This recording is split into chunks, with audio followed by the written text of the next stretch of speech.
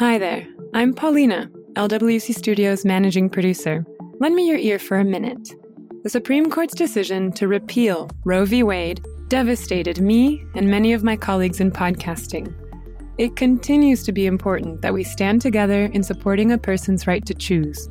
That's why I'm participating in the Listen to Women Coalition. It's a group of audio creators dedicated to uplifting and creating pro-choice content. We've launched a merch campaign with 100% of proceeds going to the National Network of Abortion Funds. You can find a link to Listen to Women on LWC Studios Twitter at LWC Studios. Buy a t-shirt, wear it to your next hang, to go to a live podcast show, and on the way to the polls. And tell a friend. Thanks.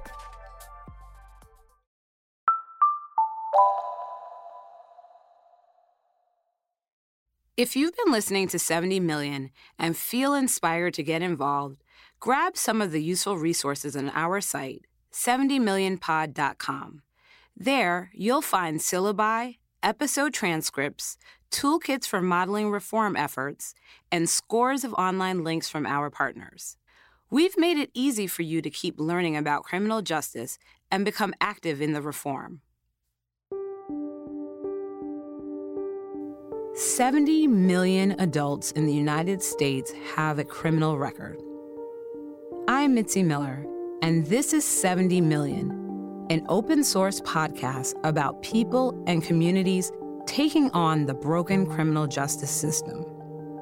This season, we'll chronicle how local jails compound the problem and what residents are doing about it. Here I am with the judges and attorneys and, police officers. You can have the most beautiful resume, and they're still going to label you as a felon. And I wanted to be able to dig in, roll up my sleeves, and figure out what could be done about this issue. You're not letting us be human. You're not letting us just be regular girls. For 20 years, all I heard was shut up inmate.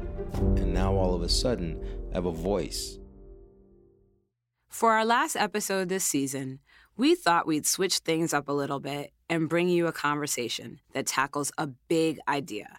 We wanted to look toward the future, and at the same time, to reflect on what we've learned about the criminal justice system in the first 9 episodes of the podcast. So, we wanted to ask a question that's kind of a logical extension to a lot of the reforms we've been exploring so far. What would it mean for the United States to provide reparations or restitution for people who've unjustly spent part of their lives behind bars? This one question, of course, brings up other questions. What form would it take? Who would be eligible? Who would pay? And how? To help us take on this thorny discussion, we reached out to 2 brilliant legal minds. I'll let them introduce themselves.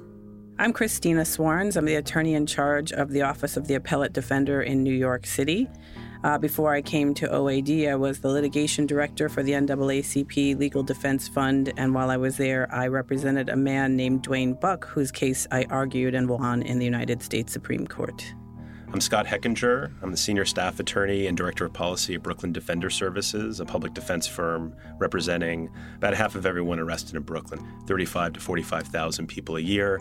I bridge the gap, so I'm both in court, but also work on policy, and so try to elevate the stories of my clients and elevate their voices to have broader impact. We also recruited the creator and executive producer of 70 Million, Juleyka Lantigua Williams, to help guide this conversation.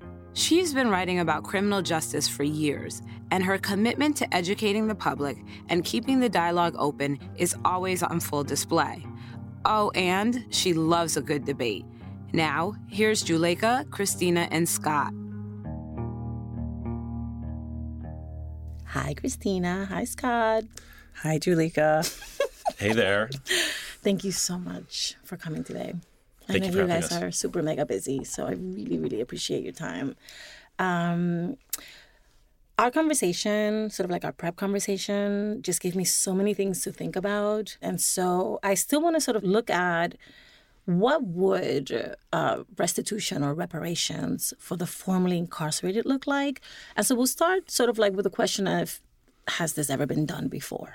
Do you want to get it started, Christina? Well, yeah, sure. I'll jump in. I mean, the straight answer to the question is there's certainly compensation sometimes for people who have been wrongfully convicted.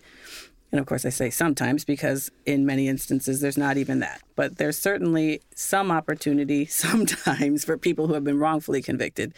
I think, though, your question is broader than that, and it's really about whether there is some form of compensation or some form of redress for the harms caused by the larger criminal justice system and not just for individual cases of injustice. And to the broad question, the answer is no. Right, Scott? That's right. And I'm glad that you opened it up kind of broader, because when people think about reparations, but they don't call it reparations, they think about kind of settlements or, wrongful exonerations after 15 years and then making someone whole. It's definitely important to repay those people for the time that they've lost and help them get on their feet. And like you said, it's extremely rare. But the system itself has way more kind of everyday injustices, the things that drive mass incarceration, that have a violent or kind of a component of state violence. We tend to pay attention to the really visible, really loud, really horrific injustices like wrongful convictions, like extrajudicial killings. But we don't focus as much on the fact, like today, I had a client who'd been incarcerated for the last year on bail that he can't afford. So he's incarcerated solely because he can't afford to buy his freedom. And he met his 2-month-old son for the very first time in court. I got the court officers. They were nice enough to allow his wife with his 2-month-old son to sit in the front row. And he was very embarrassed. He didn't want to show his son for the first time that he was meeting him his shackles. And he was trying to hide them and kind of whispering, "I love you, I love you."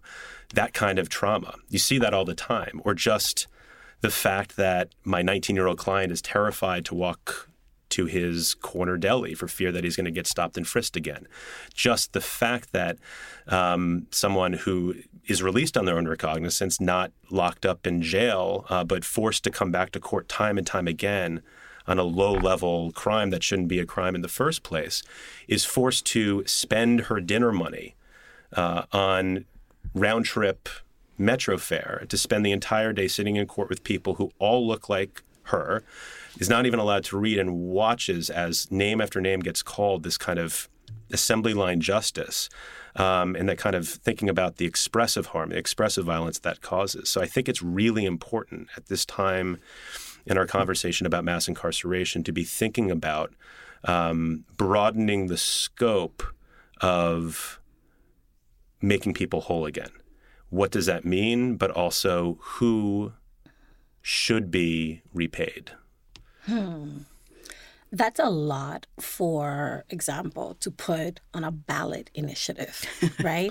Because I'm thinking this is going to require massive amounts of organizing and massive amounts of educating. And then ultimately, it will require people to go and vote for some of these measures that could really redress, like you said.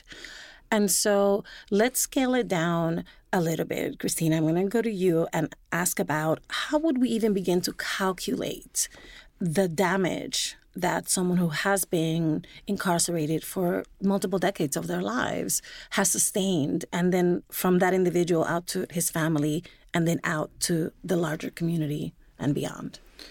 I mean, listen, that's done a lot, right? In civil courtrooms, you look at somebody's career opportunities and the lost opportunities, for the time that they were away, right? What they could have done, what they could have earned, all the things that could have happened during the time that they were away, and you can calculate it. Civil juries also do award money for emotional harm, so there is a way to measure that. But, that's just the beginning of the story here, right? And that we know that because there are so many collateral consequences that flow from incarceration, right, to community, right, beyond an individual. So there's a stigma attached to people who have had any contact of any kind with the criminal justice system, right? There's a stigma on communities who are over-policed and sort of brushed with this swath of criminality, right? You've sort of touched with the criminal justice system. So it's hard to calculate, how do you get to that, right? How do you get to a community who has less opportunity for employment because They are perceived as more likely to be criminal simply because of race, because of poverty, because of gender, right? Those lost opportunity costs, the loss of access to education, right? We have all of these collateral consequences that say you have a felony conviction, you can't have a student loan, you can't have a license, you can't do all of these things. And so these are all of the kinds of sort of broad harms that are imposed upon people in the system that would have to be assessed and determined what the cost of that is, and in a macro sense, not just per individual, because really what we're talking about at this point is, right, a generation of people who have been swept into the criminal justice system. And what is the loss of an entire generation, at least, of people? I think what you're bringing up is this idea of kind of aggregate harm and aggregate injury. It's easy, or it's possible to be able to measure how much in money 18 years incarcerated is. So John Thompson, for example, who was incarcerated for 18 years on death row, was 7 times almost put to death, was paid by New Orleans $18 million. Well, New Orleans DAs appealed it, went all the way up to the Supreme Court, and found that even in a case like his, where there was a clear, what looked like intentional violation of withholding evidence, the Supreme Court still overturned his jury award. And this is an amazing guy who was dedicated to helping folks re-enter society coming out of being wrongfully convicted on death row. And he was going to give all that money to his organization, and it was taken away from him. I just remember, though, I met him, and what he said to me was that just hearing Ruth Bader Ginsburg, a Supreme Court justice, read her dissent from the bench and tell his story was as good as getting that money. Having his story told was as important. So I think that then ties into what form can reparations take? Like, we can pay people back. Again, it's easier from the individual standpoint than communities, but there's other ways, and I think legal ways, and practice ways to be able to do what I think reparations are for in large part when you look internationally, which is both increase accountability for the actors that are perpetrating the bad stuff, and also enhancing agency for the people who are victimized. So as a public defender, I'm really glad that we're starting to talk about the people who are arrested. So the accused, people who previously were thought of as being these like kind of scary criminals, as victims, because they are. And what I see is every day the system is really designed at this point, not even designed, it's more in practice. It suppresses stories, it suppresses the individual through guilty pleas and through all kinds of other forces that intersect to drive guilty pleas and deprive people of their day in court, both in criminal court and civil rights court. But it also insulates bad actors from any kind of accountability. And so to your point, Juleka, just thinking about, is this something that we could put on the ballot? The truth is, yes. If you break down the system into the sum of its component parts, you can actually focus on individual practices, but also laws that can not only provide prospective redress, but in that process, give people the good sense that their tragedy and their horror and their pain did not happen in vain. So I'm thinking, of course, of Florida, because Florida is about to have a ballot measure in which they can decide whether or not to re-enfranchise over 1 million formerly incarcerated folks. And it's quite controversial. So is this a type of redress that you're both thinking about? Absolutely. Yes. There's no question about that, right? The criminal justice system has said that, once you've been involved, right, we're going to remove you from civil society, right? That is this disfranchisement, right? Totally rooted in the history of the racial history of this country, right? And slavery and post-slavery, right? Keeping Black people, frankly, out of the civil society, out of power structures. Absolutely. So yeah, to the extent that we are able to undo those laws and allow people full and equal access to the franchise and access to sort of the power structures and the decision making, then that is a significant way of re-empowering people and putting people back where they should have been in the first place. Right. I mean, there's 47,000 laws of restriction that keep people who are criminal justice involved, not just coming out of prison with convictions, but just arrested, accused. The franchise is one of these things that just gives this really important sense that I am not marginalized. I'm not the other. I am part of this society, which can go a long way to stemming the cycle of, crime, rearrest. For those that are interested in public safety, it can drive down recidivism. And so it's something that I'm really excited about happening. But there's other things that are, again, in court, that are happening in court that people can push their district attorneys who are elected to do and the new elected officials coming after November to do. Things like, for example, ending cash bail, ensuring that people are not locked up solely because they can't afford to buy their freedom. So let's talk a little bit about money, because bail is one form of shackling folks to the legal system. But then we have this thing called LFOs, which is not a very sexy acronym for legal financial obligations. Mm-hmm. And I have, in the course of writing about criminal justice, interviewed people who have basically taken themselves out of the labor economy so that they could fight against tens, sometimes hundreds of thousands of dollars in legal obligations after they have already served their complete sentences. Mm-hmm. So what do we do with this? Listen, this is a topic we could probably spend a day on, right? We had an entire justice system in Louisiana structured around, paid on the back of fees and fines, literally. Yep. Right? So there was a perverse incentive, right? If somebody came in, to make sure they wound up with a fee and a fine, because that was what was driving, paying for the cost of the actual system itself. It is insane, right? This is poor people, people who have the least ability to pay for this and have served their time, as you have pointed out, right? You're being asked to pay for, people have been asked to pay for time in jail. People are being asked, to pay for their probation. They're being asked to pay for drug treatment. They're being asked to pay for, electronic shackling. They're asked to pay for literally every piece of their contact with the criminal justice system, right? It is literally paying for your own incarceration and, controlled by the criminal justice system. You're also paying for your public defender, which Absolutely. Is really odd considering that there's a Sixth Amendment right to have a lawyer.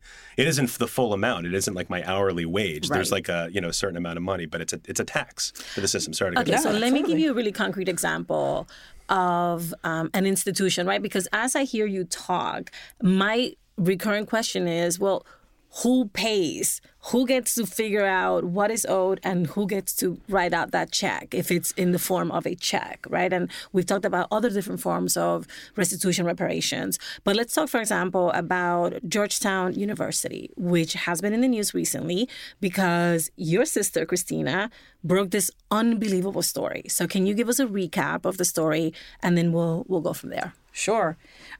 So once upon a time, Georgetown University, a Jesuit institution, back in the time of slavery, owned slaves. That was not uncommon for a university or a insurance company or any sorts of businesses. But Georgetown came upon some hard times, and then what they decided to do to reestablish their financial stability was to sell the slaves that they had. And so they sold them down into Louisiana, into the South, and that bought them the financial stability they needed to continue.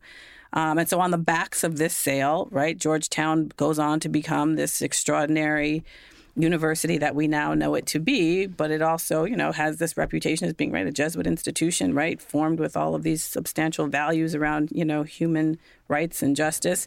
And this little known fact is that it became what it is today on the backs of the sales of these actual human beings. And so my sister writes the story, and she actually finds the descendants of the people that Georgetown sold. And not surprisingly, they are not doing quite as well as Georgetown did. Their road did not turn out quite as rosy as Georgetown did. These are people who have struggled for years in the wake, right? And then the baggage that is that we carry as African Americans, right, in this country. And they've struggled. They certainly would never, the descendants would never have had the ability to pay for a Georgetown education. They didn't have the ability to access a Georgetown education. And so once the story was told, Georgetown, to its credit, is beginning to take steps to initiate a form of reparations to those families, offering their direct descendants entree into the institution. And so it's a fascinating story. I hope it is the first of those stories, because there's a lot of other colleges, universities, and other businesses that could probably follow suit, that need to follow suit. But it is a very fascinating current story of reparations. So might a model like this work in the context of criminal justice reform? I think there's a lot of parallels. I mean, if you think about mass incarceration and this line that so many people have talked about, but kind of leading one, Bryan Stevenson, directly from slavery to mass incarceration, our current system is built on this on the backs of people of color only living in certain neighborhoods. And the system survives. It's an industry that the bail bonds industry relies on the currency of the incarcerated court officers and NYPD officers, and the courts and prosecutor offices rely on the volume of cases that are coming through. And the vast majority of people that are coming through are, I won't even say people of color. They're largely Black or Latino. And again, they only come from certain neighborhoods. And so one way to potentially, it's kind of access in the reverse, is shrink the system. And by shrinking the system, save resources that then are redirected back into the communities that have been ravaged by the war on drugs and by broken windows. So I think a great example is what's happened, the conversation that's happening right now around marijuana. There's a move for legalization of marijuana in New York. The first step has been certain DAs, so Cy Vance in Manhattan and Eric Gonzalez in Brooklyn, starting to decline to prosecute the vast majority of marijuana offenses in the NYPD, stopping arresting the majority of marijuana offenses because 92% of the people who were being arrested were Black or Latino. And the next step is what's called the Marijuana Regulation and Taxation Act.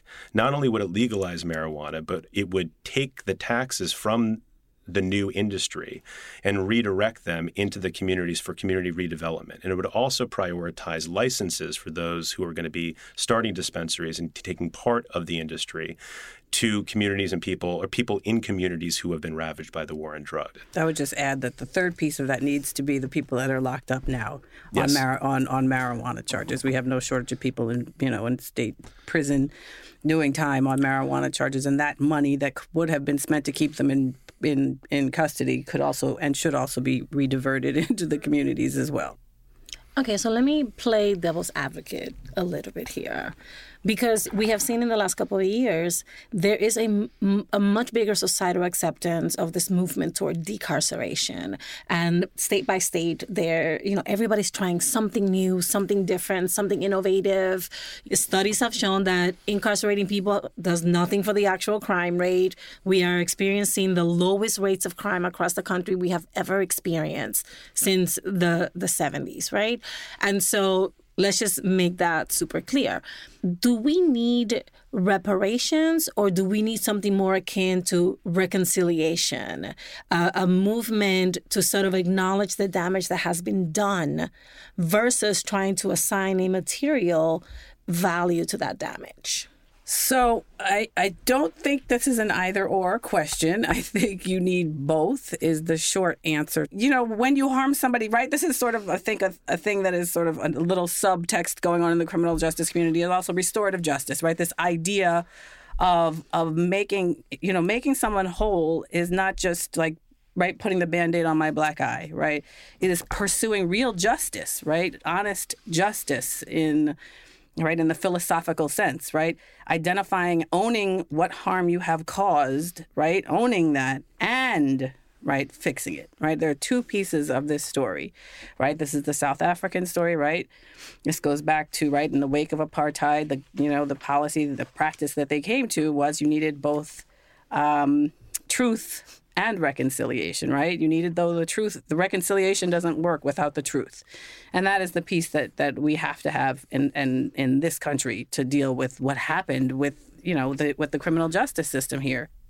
Even if we were able to, it's not an either or. So even if we're able to fashion a way to actually repay people in monetary terms, I'm not sure that would be enough. I don't think that would be enough deterrence for the actors on the ground kind of driving mass incarceration. I don't think it would wind up deterring the police on the ground as long as they're emboldened by these laws that criminalize basically everything from stopping doing what they're doing. So I think Christine is absolutely right. You need both to have that full sense of agency, that full sense of being able to heal, but also that accountability mechanism so it just stops. All right. Parting thoughts, anything that you want us to walk away with as we contemplate and talk about what is my individual role? Is it me as the voter? Is it me joining a volunteer organization? Is it me going out when there's a next Black Lives Matters march? Any parting thought about how I, as an individual, just listening to this podcast, could possibly impact these incredibly important issues that we've been talking about? Yes, yes, yes. Do all of those all things. The above. Yes, Again. I want you to do all of those things. I think the main thing I always say is, it's easy to want to shut your eyes, right, to the criminal justice stuff because it's hard, right? It's very hard to look at, and it's hard. It's all... I've said 100 times, right? I want to take a vacation and, right, I used to joke, I'm going to just take a vacation in Bloomingdale's. I'm just going to walk through Bloomingdale's because that's where people, right? That's all they're doing there is like buying nice things. Like there's no sadness. Getting sprayed yes, by right. That's by it. Aaron. Like your worst fear in Bloomingdale's is that you're going to get hit by the spray lady, right? Okay, it's called spits. So I get it. Like, I totally get, right, why people don't want to, engage in this. But if we're really going to talk about justice in this country, if we're really going to talk about, racial justice, economic justice, right, mental health, this is the place. This is the front line of the civil rights movement today. And so any way you can get involved, we need you, right? You can work in a homeless shelter. You can, all of those are inroads to the criminal justice system, right? The homeless shelter, volunteer for one of our offices, right? Go to law school, be a social worker. There are endless ways of touching this system and making a difference, but do one of them. The system can seem really overwhelmingly bad, overwhelmingly complicated. Mass incarceration, you can't just end it in one fell swoop. And so a lot of people, they do put their heads in the sand because they don't know what to do. And I just would encourage people to keep their eyes open, but also learn and pay attention to the issues that are lesser known and lesser visible and lesser talked about. Continue paying attention and call for justice for extrajudicial killings and the treatment of people by police, and continue calling to reduce incarceration and make prison conditions, if prisons are going to be around, way better. But focus also on what is happening in the middle in court. There are all of these issues that seem like lawyers only know wonky, boring things like bail, like criminal evidence laws, like mandatory minimums, like Civil Rights Law 50-A. That sounds super boring, but it actually is the law that protects police records from any kind of transparency, one of the 3 worst laws in the country. And my office, and I'm leading the charge to start up actually a kind of a hub, an activation point by public defenders and our clients to talk about these issues, to teach people about them, but also to elevate the voices of the people directly impacted. The website's indefenseof.us. Shameless plug. Thank you, Scott. Thank you, Christina. It's been wonderful. Thank you so much for having us. And we're out.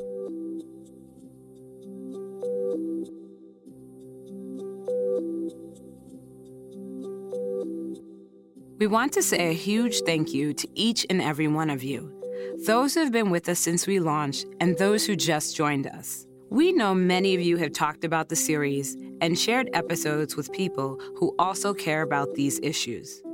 Some of you are using 70 million in your classrooms, and some may have been inspired to get involved in reform efforts in your neighborhoods and cities. We'd love to hear all about it. Send us a note to hello@70millionpod.com. As always, you can find us online at 70millionpod.com. It's been our privilege to report these stories for you. Thank you to everyone who wrote us, posted on social media, and supported the podcast in big and small ways. You inspire us to work hard every day.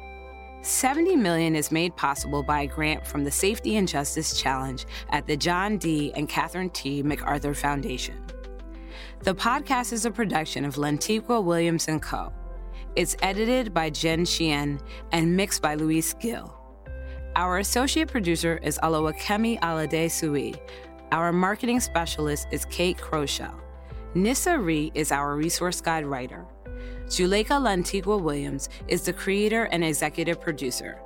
I'm Mitzi Miller.